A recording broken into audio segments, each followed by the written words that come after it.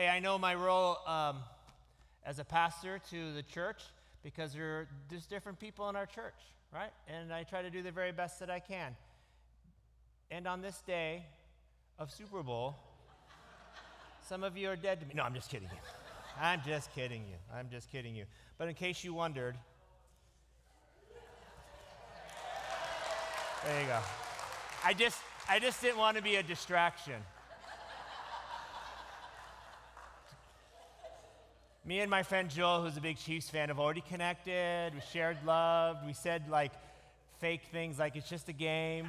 You know, all the things that we say. Like at the end of the day, it's all about Jesus. And I said I would pray for him. I know some of you hate football. I'm sorry. Some of you are Packer fans. I'm really sorry about that. Oh, I know, Dave. Oh, I know. Today we're going to jump into which is the final part of our series around the first things. And today we're going to look at this idea of community.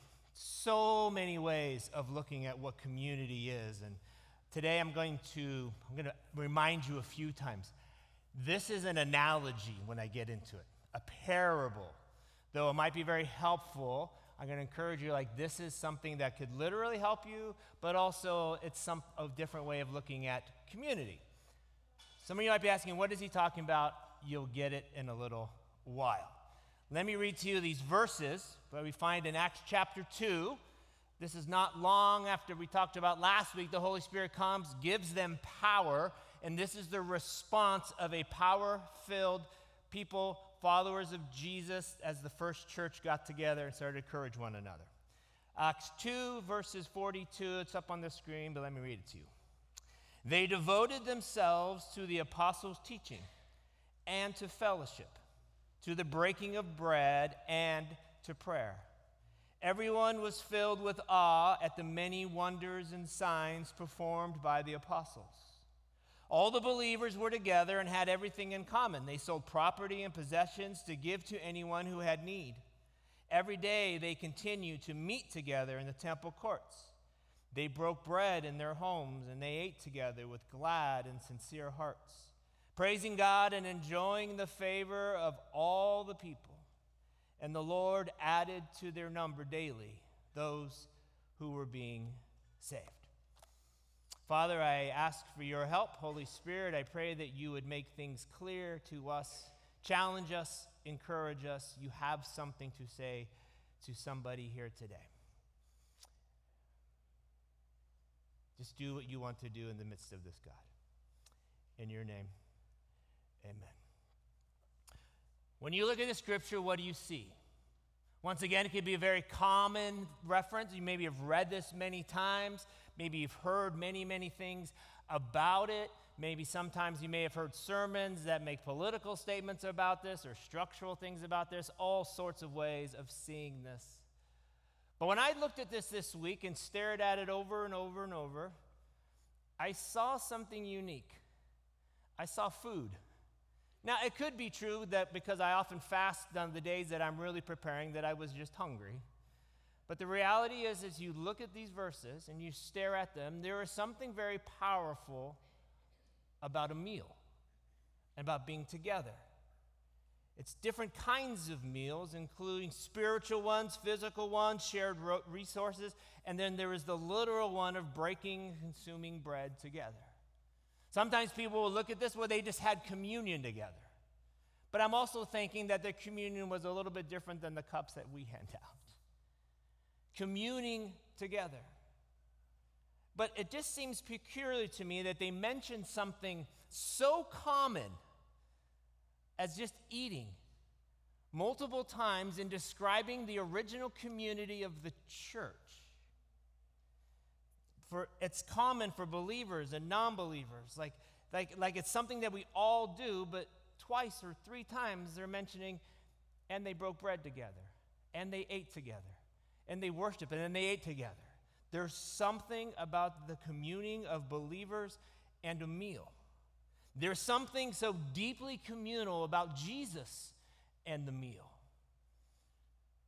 Also, he had this thing that we often say, we love it, Jesus ate with sinners. Now, I'm not trying to be funny, but if he didn't eat with sinners, he would have eaten every meal alone.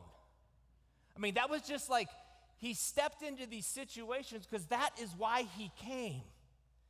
It was not to find the perfect people, because I said it would have been an incredibly lonely time for Jesus.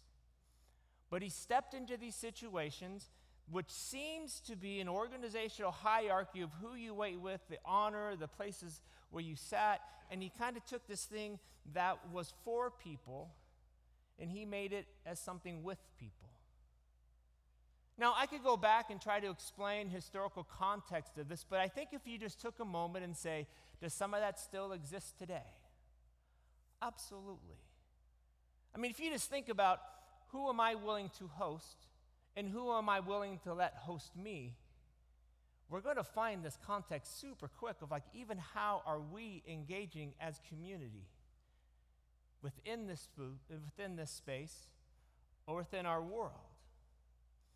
If Jesus lived out on earth as it is in heaven, it seemed like one of the specific things he did was how he approached the meal, who he was with. I heard it also often said, and I believe this is true, that Jesus did this to tell people to repent. Now, while if you're engaging with Jesus and he's expressing himself to you, you want to align yourself back with God, so absolutely. But as Paul wrote to the people of Rome, don't you see how wonderfully kind, tolerant, and patient God is with you? Does this mean nothing to you? Can't you see that his kindness is intended to turn you from your sin? There's something powerful about the presence of Jesus sitting and sharing a meal. For Jesus, the shared meal was the beginning and the enduring experience of community. It was his intention, though, for all of us to go beyond just our family and our friends. His table included everyone. It included the least and the lonely. His table was for the outsider, the marginalized, the despised, and socially defined enemies. And I'm wondering how Jesus prepared himself to step into these situations. Because I think that's the piece of community we often overlook. How do I prepare myself to either be hosted or to host?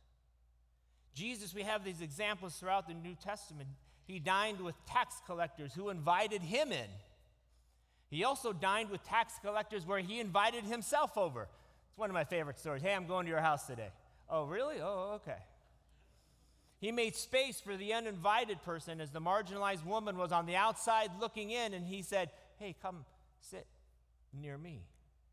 He fed 5 or 10 or 15,000, whatever the total number was, while the disciples said, let them go back to town and fend for themselves. And Jesus looks at his disciples and said, this could be the greatest meal of all time. You give them something to eat. And then Jesus fed them. He shared a meal with his disciples right before his crucifixion, clarifying what he was about to do. And then after his resurrection, when the disciples kind of gave up hope, went out to fishing again, what did Jesus do? He went to the beach and he made his disciples breakfast. And he said, come, let's eat together. There's something powerful around sharing substance for our bodies and the substance of our souls for each other. We even see the words of Jesus to the communities in Revelation. It says this, here I am.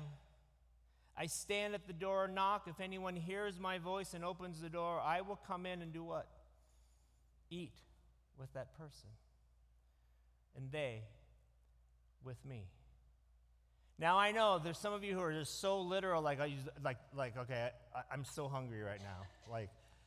But I think it is both. I think Jesus is like, we will do this together, and more metaphorically and literally. As we finished our series on the essentials of following Jesus together, we looked at things like faith. Without faith, it is impossible to please God. We looked at what it means to follow Jesus, to pick up our cross daily. We looked at what was to worship Jesus, to minister to others with Jesus, and life in the Spirit with Jesus. And today we finish with being community together. A community that's hosted by Jesus, fed by Jesus, and each other. One of the great challenges of being community could be that in order for us to reflect heaven, it needs to be incredibly diverse. I'm not sure how you envision heaven. I mean, there's so many things to this. If you've lived a very kind of like, these are my people and this is how I live, heaven probably reflects a lot of like how you see life. But as I look at what a description of a church should look like, could look like, and in many ways our church does look like this, at least scratching at the surface, I see this. The church is a family of imperfect women and men, young and old, of all backgrounds, ethnicities, stories, who gather together by the grace of Christ to worship Jesus and depend on the presence of the power of the Holy Spirit to be on mission together for the glory of God. I don't know many people that would look at that and go, oh, I disagree. People are like, that's great. That's what I want. That's what I see. But there's active words in this definition. Words like gather, worship, depend, and mission. Those active words often collide with things that we would call our calendar, our preference, our personal purpose, what we want. We can look at a definition and say, yes, that's what it is. But there's roadblocks we placed in front of us. There's a parable in Luke chapter 14. Jesus is literally sitting at a meal with people, and he's talking about the kingdom of God. There's not a lot of agreement, so he starts to talk about the kingdom of God as a huge banquet, as a gathering of people. He uses a story telling a meal. It goes like this. A host was planning a huge feast for a wedding, and he invited all what might be the important people. He invited everyone to be there, everyone who should receive an invitation. And everyone who was invited made an excuse of why they couldn't come. The excuses included, I have to take care of something that I bought. I have to go try out these oxen or wave runners that I bought. I just got married and I need to keep focusing on my own celebration a bit longer. The invite collided with people's calendars, preferences, their purposes. So the host, Jesus, in his parable goes out and invites everyone. Let me read it to you. Go out quickly into the streets and alleys of the town and bring in the poor, the crippled, the blind, and the lame. Sir, the servant said, what you ordered has been done, but there's still room. Then the master told his servant, go out to the roads and the country lanes and compel them to come in so that my house will be full. This parable reflects the hearts and hopes of the great host of Jesus. These are the ones that Jesus wants. Who? Everyone. And what does this mean for us who are simply called to do what Jesus did? It might mean things like loving your neighbor who don't look like you, live like you, vote like you. People who may not be your brother and sister in Christ, but they're your neighbor. The ones that were included in the command. For so many people, and as I look at what church is and community is, it reminds me a lot of a potluck meal. Have you been to a potluck? That was like the easiest question in the world. It's like, yes or no. This is the part where I'm going into an analogy. Though this might be incredibly helpful if you've been invited over for a Super Bowl party today. A potluck meal is an unpredictable, at times, contradiction of flavors and seasoning with a potential beautiful display of participation, or it could be a complete failure. I grew up in church. I grew up in a certain kind of church that, and then maybe, I think this church had this for, potlucks were like the greatest thing ever, potentially.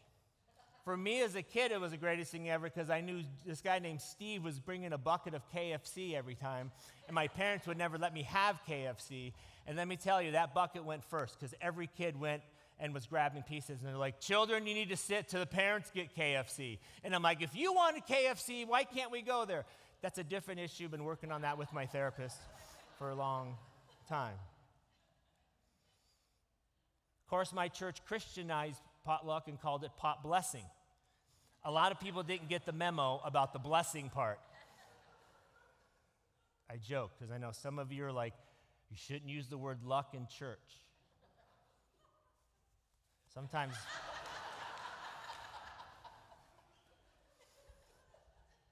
I lived in Maui for 5 years. I would say one of the foundational things of Maui is the potluck.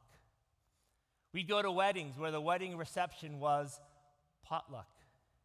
And that might seem weird to you, but I'm telling you, those were some parties. Where you come ready to bring what you can to share with others.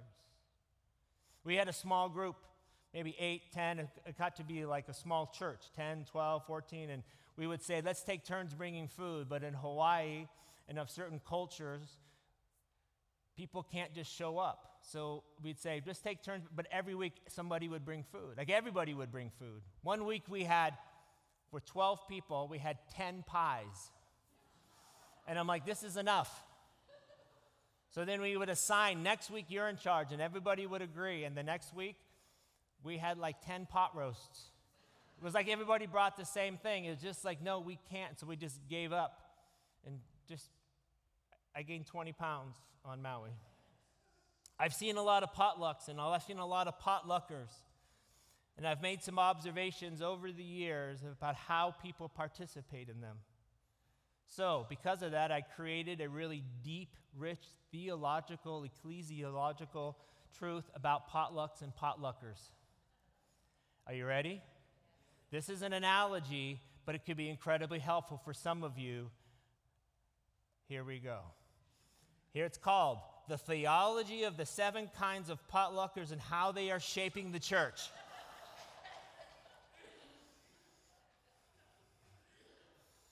And to be clear, I have literally been every single one of these.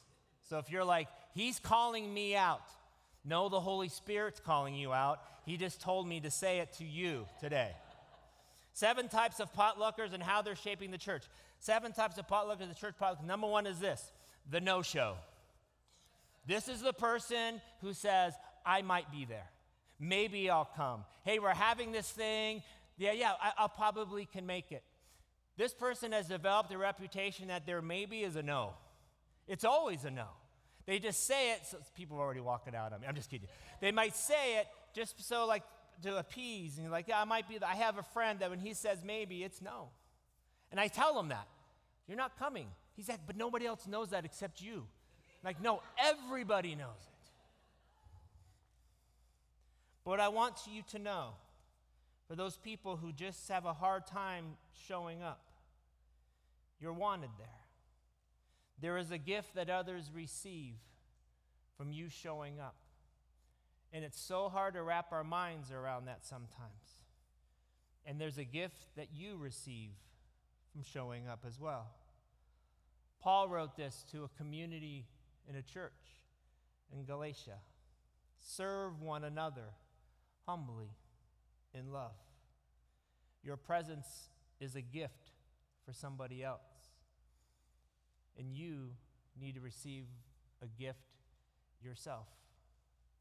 Secondly, in the 7 types of potluck at the church potluck, there's the no-show, but there's the second person, the person who brings nothing. Oh, come on, that's some of you. I've had friends once, twice, 3 times, 4 times, 5 times. I'm like, okay, I get it. But bro, at some point, you need to bring something to the potluck. You have a reputation. I will say personally, my wife has saved me from this plight. When I would get invited somewhere and they said, no, we don't need to bring anything, she goes, that's not an option. We always bring something. I will always bring something. And now I don't even ask, and I tell people, like, they don't bring anything. I'm like, well, we're going to, so just tell me something that matches.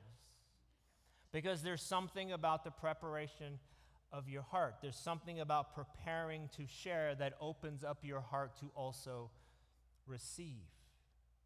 There's a lie that we start believing that feeds into this at times. Some of you are believing that you're worth nothing, that you have nothing to add, that you're good for nothing, that I'm not loved or lovable, so we stop even preparing to give to somebody else. To you, I want you to hear these words from Paul to a church community in Ephesus. You, my friends, are God's handiwork, created in Christ Jesus to do good works, which God prepared in advance for you to do. Those verses aren't just written to some, they're written to a community in a church. Third, of the 7 types of potluckers, the person who brings food for one. This is the person that brings 1 chicken wing or 2 rolls. This is a true story. On Maui, we had potlucks all the time. My friend Kenneth showed up. Now, Hawaiian rolls show up in a pack of 8, 16, or 24. There is no 1 pack. He showed up with a bag and had 1 roll in it and put it down in the church potluck. And I'm like, Kenneth, brah. And he spoke very thick pidgin, which I'm not going to try, but it was like, yeah, brah.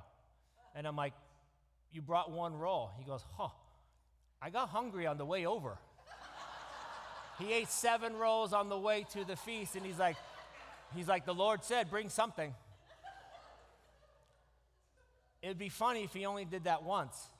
Every time he's like, I got 2.5 rolls left over. This guy used to buy KFC, put it in his own home cooking with foil, and then bring it, and people are like, we need your recipe. And he's like, special recipe, 27 herbs and spices. And we're like, whatever.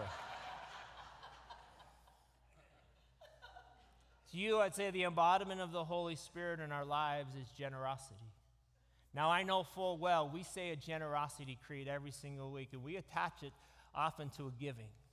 And generosity is being generous with our money, but generosity is also being generous with our time, being generous with our thoughts, being generous with our encouragement, with our prayer.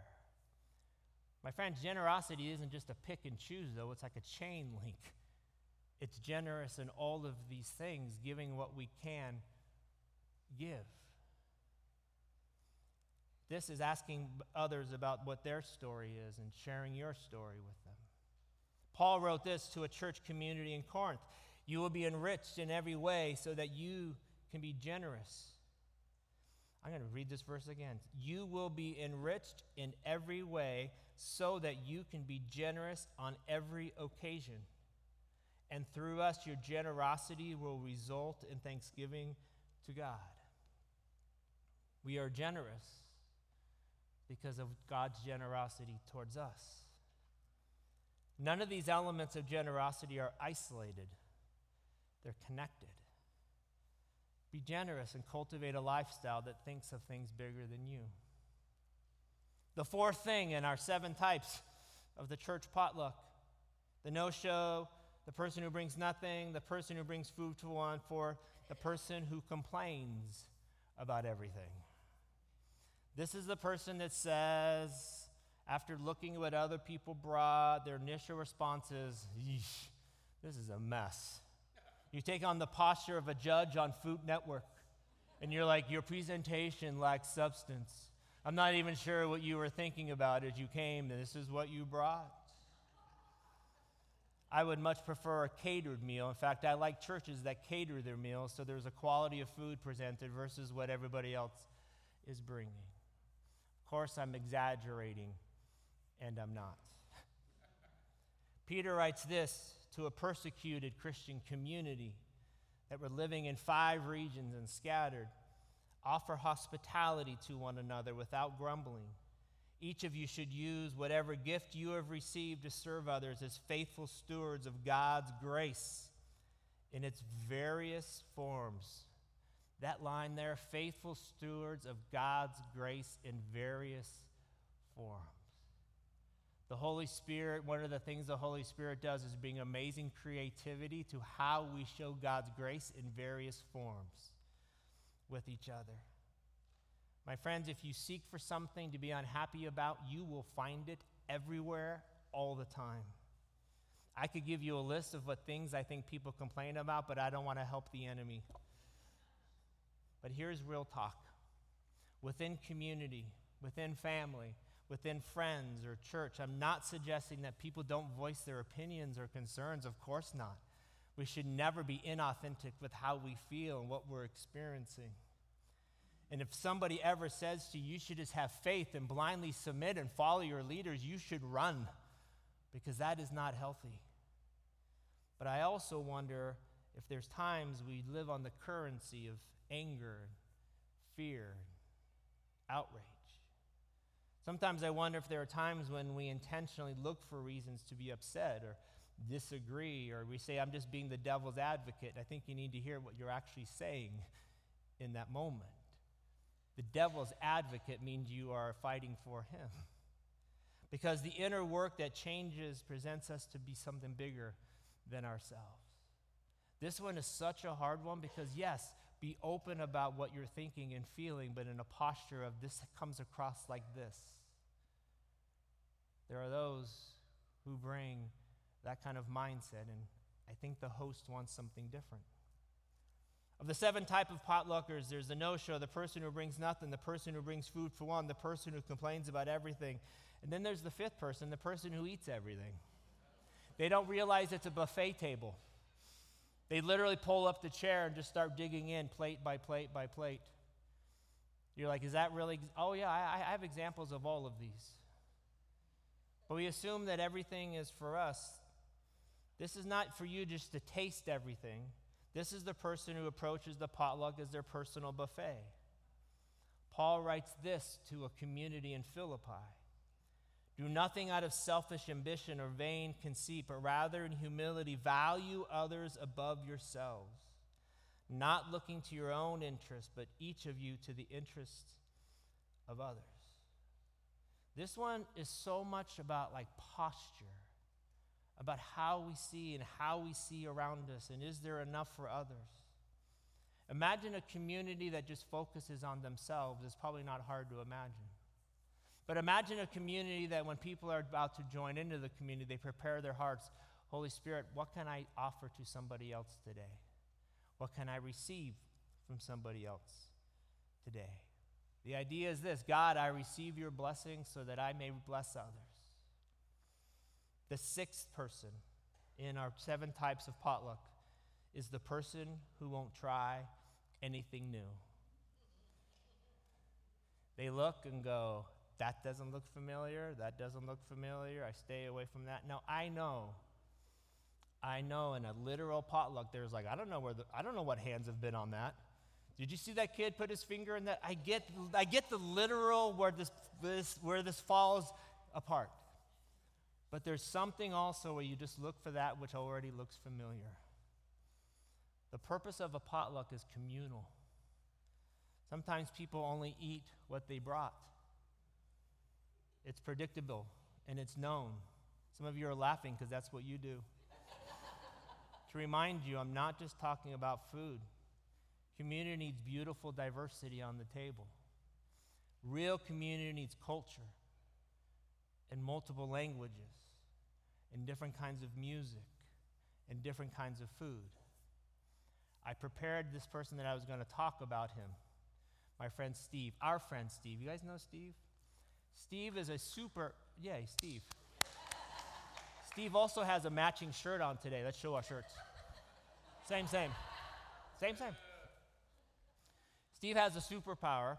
Even though my friend Steve literally has no stomach because it got removed, he has a superpower about food, which is kind of funny. Whenever Steve and I travel, wherever we are, he finds the best places to eat. We never go to a chain restaurant when we go somewhere else. When we're in Atlanta, we eat what they have in Atlanta.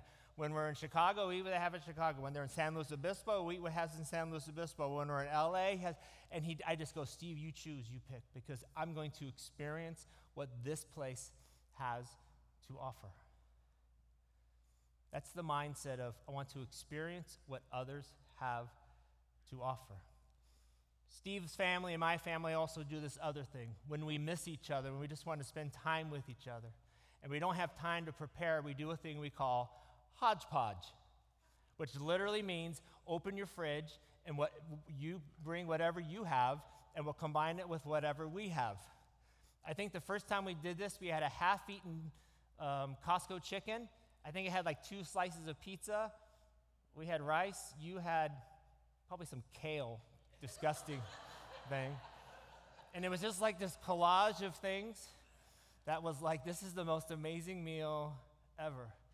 But we didn't care about the meal because we just missed each other. Because we didn't want to have any excuses not to be together. So just bring what you have.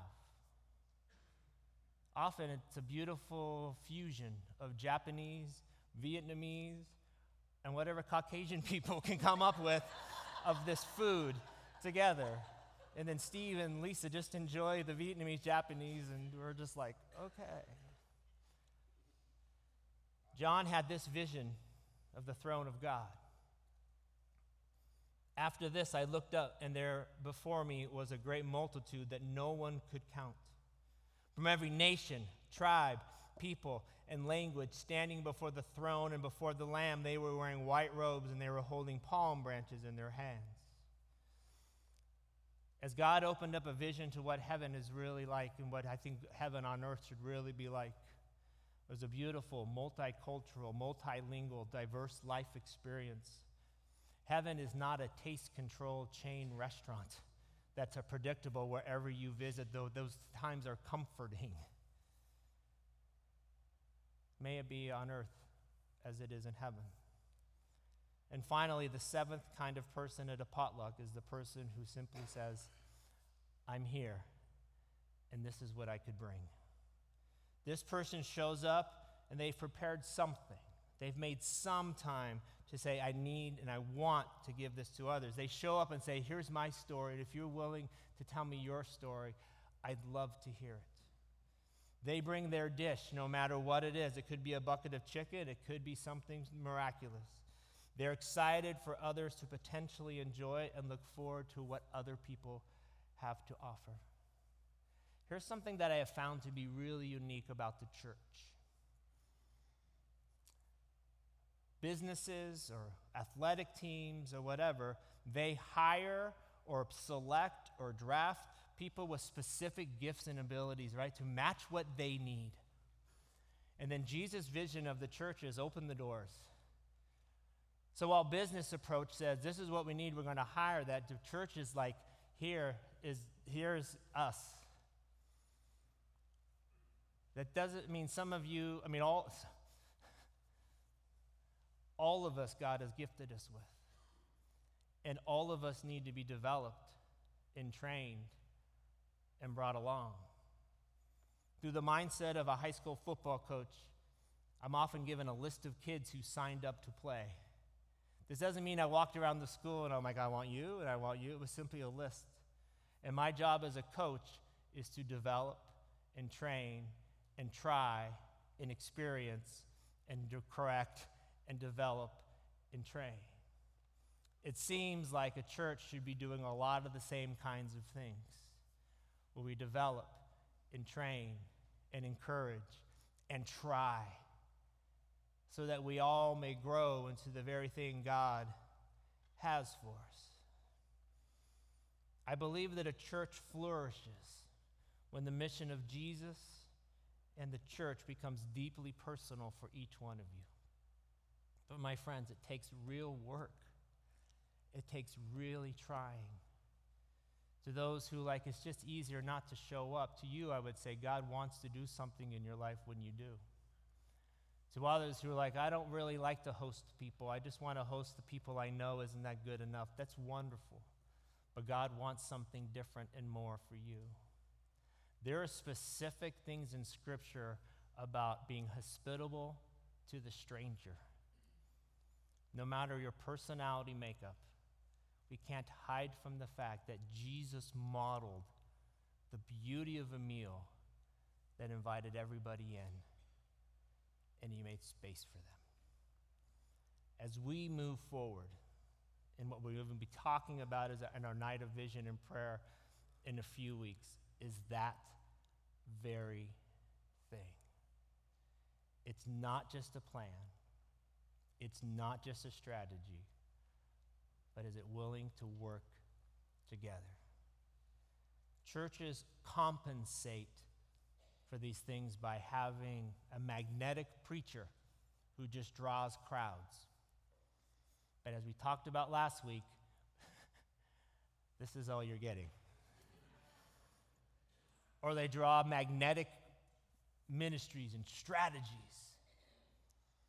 I think that's just to make up that they don't want to do the hard work, or that people don't want to do the hard work of training and equipping and trying and failing and stepping into situations that are hard. But if we do it together with the Holy Spirit with us, think about how this could be different. It came out in the paper again today. There is a loneliness epidemic in our world. There is a lonely epidemic in our counties. They are saying people are lonelier than they've ever been before. We have to figure out how we help people feel like they belong. And to assume that it is those outside of the church that are lonely, you are fooling yourself, because we're in it here as well. Let's pray.